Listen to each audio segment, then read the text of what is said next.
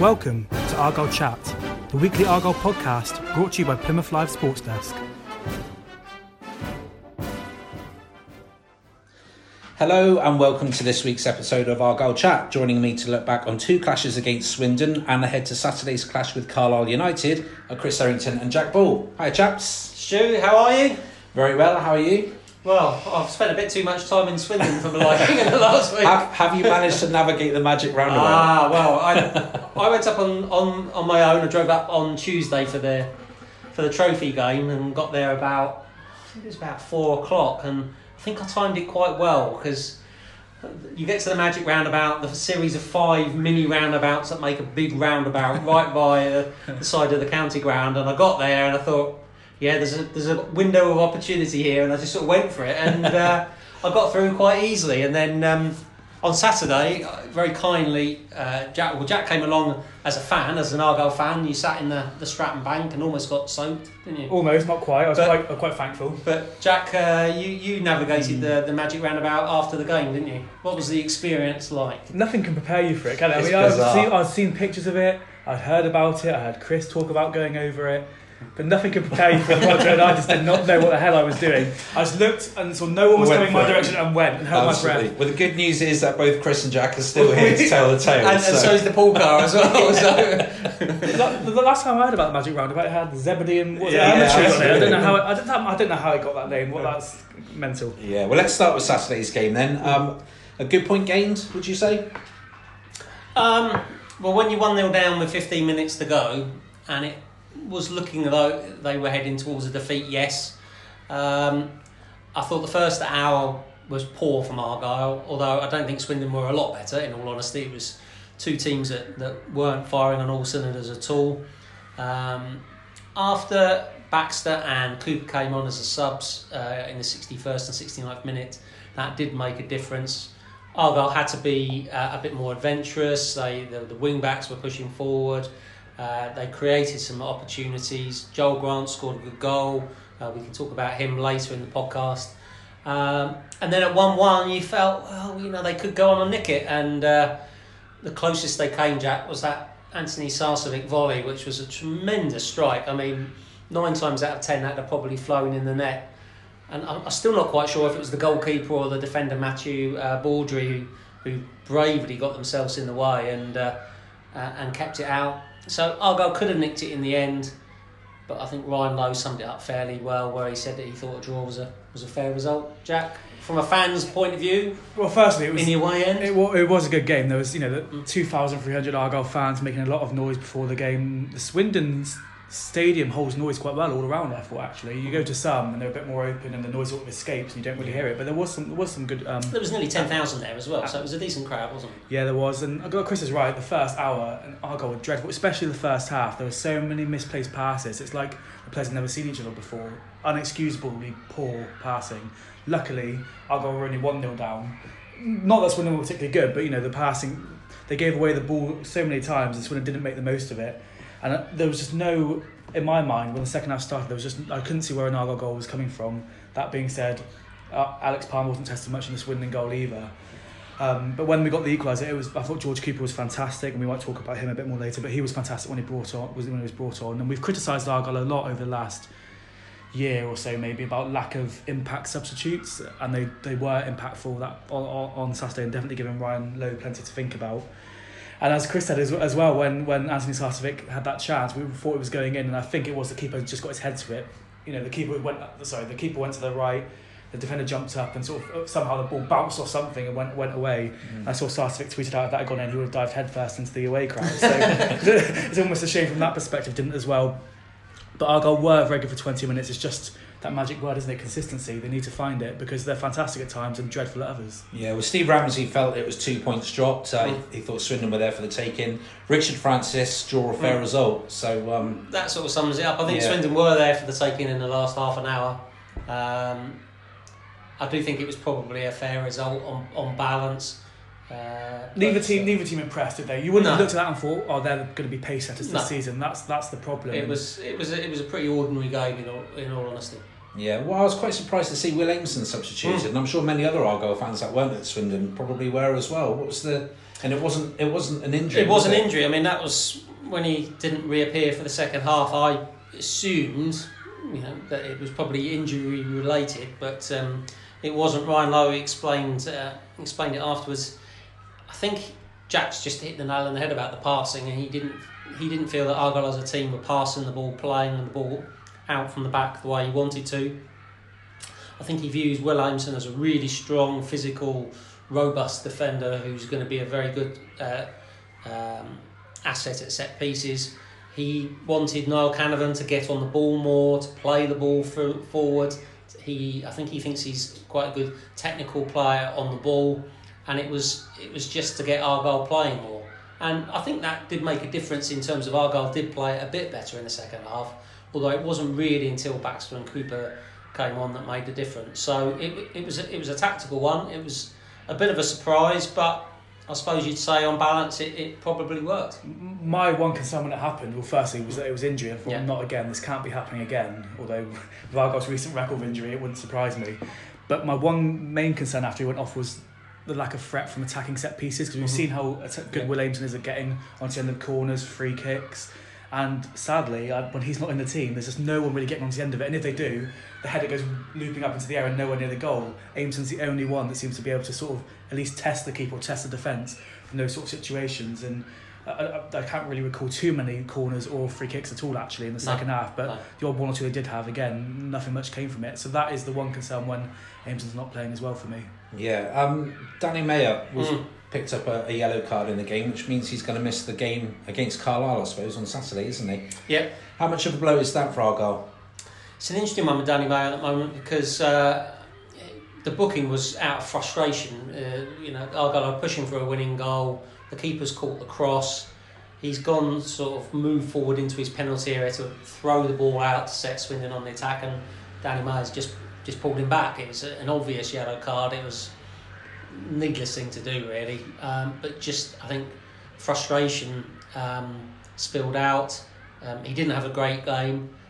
Subsequently, when we saw Ryan Lowe after the game, he confirmed that Danny hadn't trained last week because of an ankle injury, and that was why he wasn't involved in the EFL Trophy game. He didn't even travel to that game, and he didn't look fit. He wasn't sharp. He looked like somebody that hadn't trained all week and that had an injection, which he had to play the game. Fair play for him for wanting to have an injection and wanting to play. That's great, that's fantastic. But it wasn't the Danny Mayer that Argyle are going to need going forward. So maybe getting suspended, having a clear week this week, not playing next Saturday against Carlisle, then he'll be available for the game against Leyton Orient next Tuesday at Home Park. Hopefully he'll, that 10-day rest will do him a bit of good and he can, get himself back on song. But he didn't look right, so in a way it was a relief to know that there was a reason why he didn't look right. It was because he was injured and he hadn't trained. Last thing I said to Chris when we got in the car, he was like, Jack, because obviously we don't see each other because Chris is up doing his work, I was in the away, and so we didn't see each other until after the game, did we? After you'd finished doing all your bits. And he said to me, what did you think of the game? I thought, I can't believe how poorly Danny Mayer played. I thought it was an awful game for him. And then you said that, it didn't surprise me at all. But it's a chance for someone else to come in now. Maybe George Cooper in central midfield. He really did impress on Saturday. I know he played in the wing-back position, but maybe Muvadzim will start there, and maybe Cooper will be there. Baxter impressed as well. There's a good few chances, but for one of them, whoever gets picked, it's their chance to try and say, right, this is why I should stay in your team. And with the run Argyle have been on, what was it, 1 win in 8? Mm-hmm. There's a chance there for someone to really push themselves into Ryan Lowe's mind. Well, I think they said on the EFL show, didn't they? They spoke about George Cooper and saying how he's a number 10 by trade when he was at Carlisle, but Danny Mayer's got that role tied up at the moment. As an Argyle fan, Jack, what have you made of Danny Mayer? I mean, a lot was said about him coming in pre-season. Ryan Lowe wasn't short in his praise of him at all, saying he'll be the best player in League Two. Felt he's a better player than Graham Carey, which is a big call given how popular Graham Carey was with fans. What's your take on Danny Mayer? Well, in terms of a Ryan Lowe team, we said before in this podcast that quite a few Bury fans have said a Ryan Lowe team won't click until November, December time, and I think that's the sort of time maybe we should be judging the likes of Danny Mayer. It's a new team. At some points he plays fantastic football, there's no arguing that. He's fantastic when he's on his game, but perhaps when other players aren't picking up his runs or making the same movements he was used to at Bury, sort of he can show what he can do in terms of passing, where sometimes he'll play the ball into a box or into somewhere dangerous and no one's there or whatever. And he also gets kicked a lot in games, doesn't he? He's going to be targeted heavily by the opposition. If you're... Who are I playing next? My mind's gone. Carlisle. If you're Carlisle, you're going to be thinking, right, well, not because he's going to be suspended. So if you're Leyton Orient, you're going to be thinking, or anyone that's coming up against him will mark him. And that's when the other players need to improve, because if there's two players on him, someone should be free. Elsewhere. So it is tough in terms of whether he's better than Graham Carey. Argyle started very slowly under Derek Adams a lot of the time, so you can't really tell that until the end of the season. But he's got potential. He's a very good player. We do know that. And when him and McFadzean play well together, they are superb. And there's probably, you'll be hard pushed to find a better two on one side in League Two. So yeah, well, I spoke to you over the weekend, and you said you were a bit disappointed with how that link up worked on Saturday. You felt it just didn't quite click for Argyle down the left-hand side. Me and Chris talk a lot on the way home, and McFadzean hasn't been as good as he was in the opening few weeks. And my take on that, and I could be wrong, but my take on that is I think McFadzean needs Danny Mayer to be at the top of his game for the partnership to work well and to make McFadzean look good. I think if one of them's not on their A game, it'll affect the other one, especially McFadzean because he's a bit further back. So that, for me, that could be the reason. But he's definitely not been as, how many goals did he score in the first few weeks? People think, this is fantastic if he's getting into the box. Even when he's getting the chances, he's sort of snatching at them a bit more now, and the shots are going well wide rather than on target. So I'm glad there's a spare week now where they can have a bit more time to rest and then train again. He's a good player, there's no doubting that, but yeah, he's gone off the ball a bit recently. Yeah, is that a fair point, would you say? Yeah, they very much seem to be a pair, don't they, McFadzean and Mayer? And I agree with Jack. Jack made the point when we were driving back from Swindon on Saturday that when one plays well, almost inevitably the other one has played well as well. And when Danny Mayer's not quite on it, then McFadzean doesn't get the ball in the same areas and the same quality, so he's not as effective going forward. So I think with Danny Mayer not having one or two better games, McFadzean has suffered as a result of that. As far as Danny Mayer overall, I think I've still given him 4-star man ratings this season. So he's not playing badly. I think he's come here amid a lot of high expectations. The manager certainly didn't downplay that with saying that he was better than Carey and Ramirez. So we've seen some good games from him. I agree that sometimes the players aren't on the same wavelength as him, and sometimes he makes a really good pass but no one's anticipated it. I think there's better for him to come. I just feel Saturday he knew he was injured, so that would have been part of the problem as well, but he did look a bit frustrated. You feel like he's almost trying too hard. He's only got the one goal. He wants to be, he expects to be the main man. He wants to sort of make an influence. It's just not quite happening for him at the moment. He does look a little bit frustrated at times, and it's easy to say, but he doesn't have to take the whole weight of expectation and pressure on his shoulders. He's a good player, and I think he'll perhaps benefit. If they can get the likes of Jose Baxter and George Cooper in the starting lineup, who are two really good technical players, then it's not all down to Danny Mayer to do all the creative stuff. If Baxter and or Cooper can both get in there as well, then teams can't focus their attention on Danny Mayer so much. Jack's right, he's got kicked from pillar to post in recent games. I mean, it's no surprise he's got injured, is it? It's no surprise he's got injured.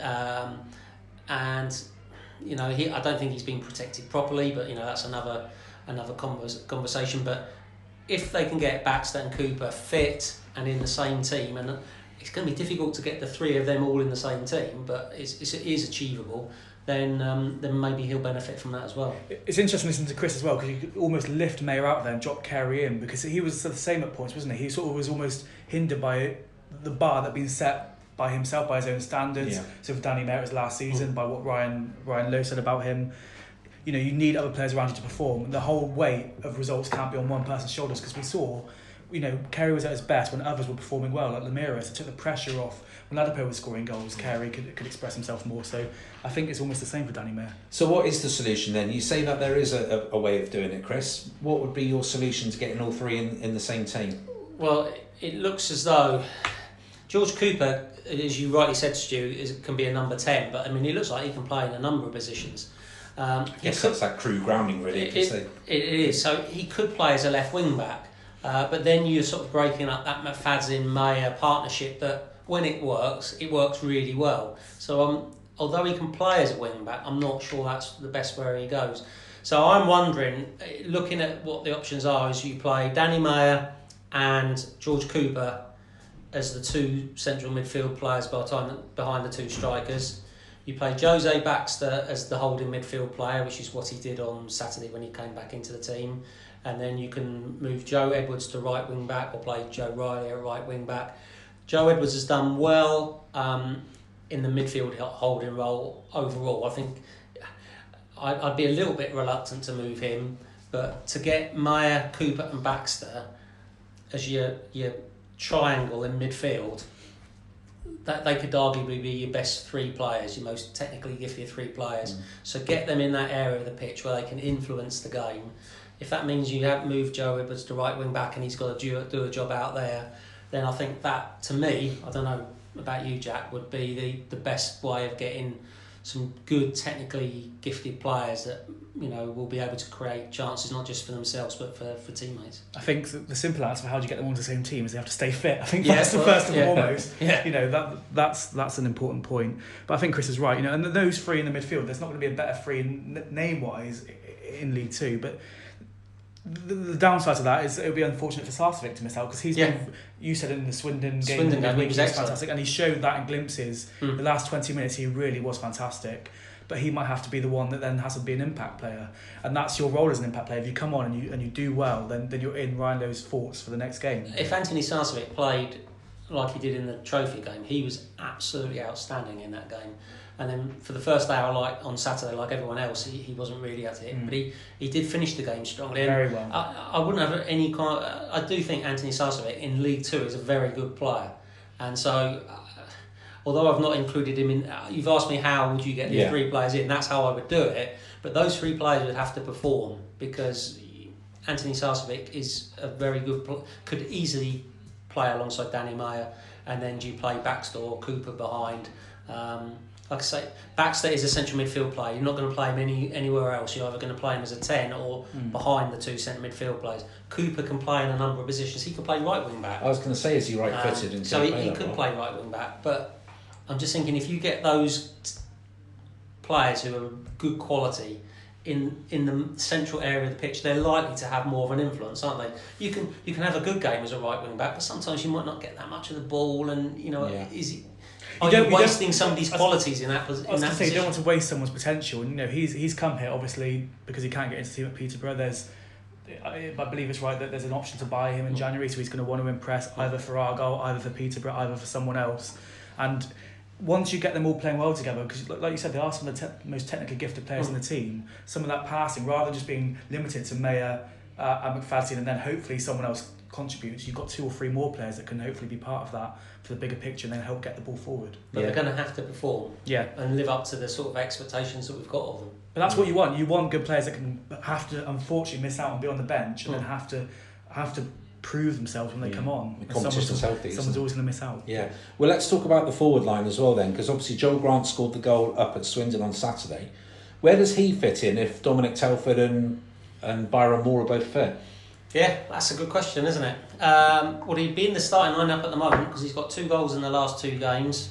So he's done well. He's taken the opportunities. It was a good finish on Saturday, I thought. Very good. I don't know about you guys. I mean, it was good build up and everything, but it still took some work to score it. Joel Grant's, you're never quite sure with Joel, are you? He has some periods of games where he looks really good, and then sometimes the form dips away a bit. At the moment he's doing fine. He's come back from an injury. I would have him in the starting line. You play the hot hands. He scored 2 in the last 2, so he keeps his place. I thought him and Zach Rudden worked quite well in the trophy game on Tuesday, not so much on Saturday. But I quite like the idea of Zach Rudden, who's a bit more physical, will run the line hard, he'll get in behind defences. I like the idea of the combination of the two of them. But I think I've said on the podcast before, Dom Telford looks, when he's been fit, and he hasn't been fit enough, he does look sharp, he does look like he knows where the goal is. So when fit, I would like to see Telford and Grant have a go and see how they get on. There'll be plenty of pace from Telford. Grant's not slow. There'll be movement. They could drift around out into wide positions. Both of them. It would make Argyle. Argyle wouldn't be predictable with those two playing up front. But let's get Telford and Moore back fit first of all, and then that's another option for Ryan Lowe. But Joel Grant's, he's got 3 goals this season, scored on the first day of the season, had a spell out the side, he's got 2 in the last 2 games. He should be feeling good about himself, and just see how they can work it best from there, Jeff. I've been impressed with Joel Grant actually, because I remember saying in the summer, I don't see where he's going to fit in a Ryan Lowe team. You saw about the formation he was going to play, no wingers, and I thought that could be his time at Argyle up. But he stepped up into that role when he's fit, scored goals, and if he keeps scoring goals, he's not going to be dropped. It's as simple as that. He's taken, so many times in his career at Argyle, other people have been able to take advantage of him being injured, and it's sort of held him back. He's now got that chance because others are injured, and if he carries on doing well, then it's his jersey for someone else to try and win. And I agree with Chris. I would like to see Joel Grant and Telford play together because they're both a handful. It goes back to what we were saying a few weeks ago, that it'd be so nice if Ryan Lowe could pick what I think would be his first choice team. I still don't think he's been able to pick that this season. But every manager will say that they want a headache ahead of games, and when these players do come back fit, as long as no one else goes off injured in the meantime, there will certainly be a few things for him to ponder. Well, welcome back to the podcast. We spoke in the first half about Swindon. We'll start the second half by talking about Swindon and the Leasing.com trophy game. Chris, I know you hate the competition, and the bad news for you is that Argyle are on the verge of qualification. Well, they could do, couldn't they? They've got Chelsea to come on Tuesday, October the 29th, isn't it? For the third year in a row. For a third year in a row, and they need a point. I think it was they need a point to ensure their qualification. Well, they did get beat 5-0 by Chelsea last year, didn't they? So less said about that, the better. That's not necessarily a given. So, yeah, I'm not a big fan of the competition. It was interesting when I went up to Swindon last Tuesday. I couldn't find out a crowd from anyone. No one seemed to know what the crowd was. You could tell there was very few people there. They could have done a head count. Would they all fit into the Argyle away end, do you think? Easily, yeah. And I mean, even the Argyle supporters club didn't have a coach going to the game through lack of demand. And when you think Swindon's not that far, it just shows you the lack of appetite to go, certainly to go and watch the games. Although we know from our live blogs that there is interest out there. People do follow it. Stay away and just follow the blog. That's our well, advice. you say. Anyway, long story short, I did look in the match programme on Saturday, and the attendance at the county ground last Tuesday was 1,199. So, say there wasn't even 199 Argyle fans, I don't think. So, about 1,000 home fans. And to me, then the same teams play 5 days later, admittedly in a league game, and there's nearly 10,000 there. It says all you need to know about the competition. So, but as a game, it was probably the best Argyle have played this season. Yes, Swindon made 7 changes. Argyle made 5, I think it was. But they played really well. I mean, it was 3-0 going on, 5 or 6. They could have won comfortably. And that's, I suppose, where it was disappointing in the first hour on Saturday, that having seen Argyle play so well and create chances and score goals, that they didn't look the same. Now, obviously, there's the changes back, from the trophy game as well, but the difference in the performance was considerable, and I suppose that goes back to Jack's point about consistency and Argyle not being able to do it often enough. But they played really well in that game. Chelsea to come, and then if they do draw or win that one, then they'll be into the last 32. And Jack and I again were talking on Saturday about Argyle have had a dreadful record in this competition. I mean, I think I remember them getting through to Coventry one year, where they played at the Ricoh Arena. I think that was like the Southern Section quarterfinals, but they've never got anywhere close to getting into the finals. I can't say I'm really bothered if they do this season or not. I'd much rather they win a few more league games than having a run in the trophy. But with my fan head on, and I hate the inclusion of these youth teams. I don't like that. I wish it didn't happen. I don't like the group phase. I wish it was straight knockout. So don't get me wrong, there are plenty of gripes I have, but I do get a bit excited when it gets to the knockout stage and you're getting closer to Wembley. And we can't forget that a lot of fans want more and more money spent on the team. This is a way for the club to earn some decent money, and we can't forget that. You can't have it all ways. Fans can't keep expecting Sam Hadd to dip into his pocket time and time again. This is a good way for the club to make money. I quite like the fact that Ryan Lowe has said he's taking it seriously. It's a good chance for some of the ones that are good players that aren't getting in the first team to play some minutes, which should help the first team in the league game. Some people debate whether it has an impact on your league form if you get a long way. Some teams do well, some teams don't. I don't think there's a set rule. Didn't affect Bury last season. Well, I've got that written down here because Bury did fare really well. I think they reached the area final last season under Ryan Lowe, so he certainly takes it seriously, and it had no effect on their league form. So obviously Bury went on and won promotion last year. And I think it's if you take away the negative points, and there are plenty of negative points, undoubtedly, and the next game against Chelsea is the one where a lot of people have the problem with because it's against the young players.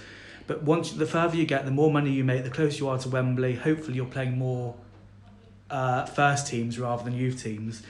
I think it will build. It'll be fascinating to know if Argyle ever did get to the final, or how many fans they take, because Sunderland and Portsmouth fans didn't like it either, but they took a lot to Wembley. Yeah. So it's an interesting concept. I'd be fascinated. Part of me sadistically wants to under 23 or under 21, whatever it is now, teams to get to Wembley and then see the crowd, and because until that happens, the people that are in charge can keep sort of swaying this whole idea of crowds because of that. It was a huge attendance at Wembley with Portsmouth and Sunderland. I'm sure it wouldn't be the case if it was Arsenal against Manchester United under 23s facing each other. So yeah. But it's a money spinner, and we can't forget that. Yeah. I mean, that's part of the problem, isn't it? Well, not part of the problem, but part of the reason why they're trying to make it more attractive is to make bigger prize monies and make teams take it more seriously. Yeah, so, definitely. Let's go back to the league then. On to Carlisle on Saturday at home, of course, at Home Park. What do you think the starting lineup should be then, guys? We've spoken a lot about players that could come in, couldn't come in, could drop out. What's Rhino going to do at the weekend? It's a good question, isn't it? Lots of good questions today. There is. No, I'm liking this. Because there's players coming back from injury, there's players dropping out of injury, there's players that are on form, there's players that perhaps are quite on form, and it's trying to find the best mix and combination to work with. I mean, off the top of my head, up front I would go Joel Grant and Zach Rudden for now.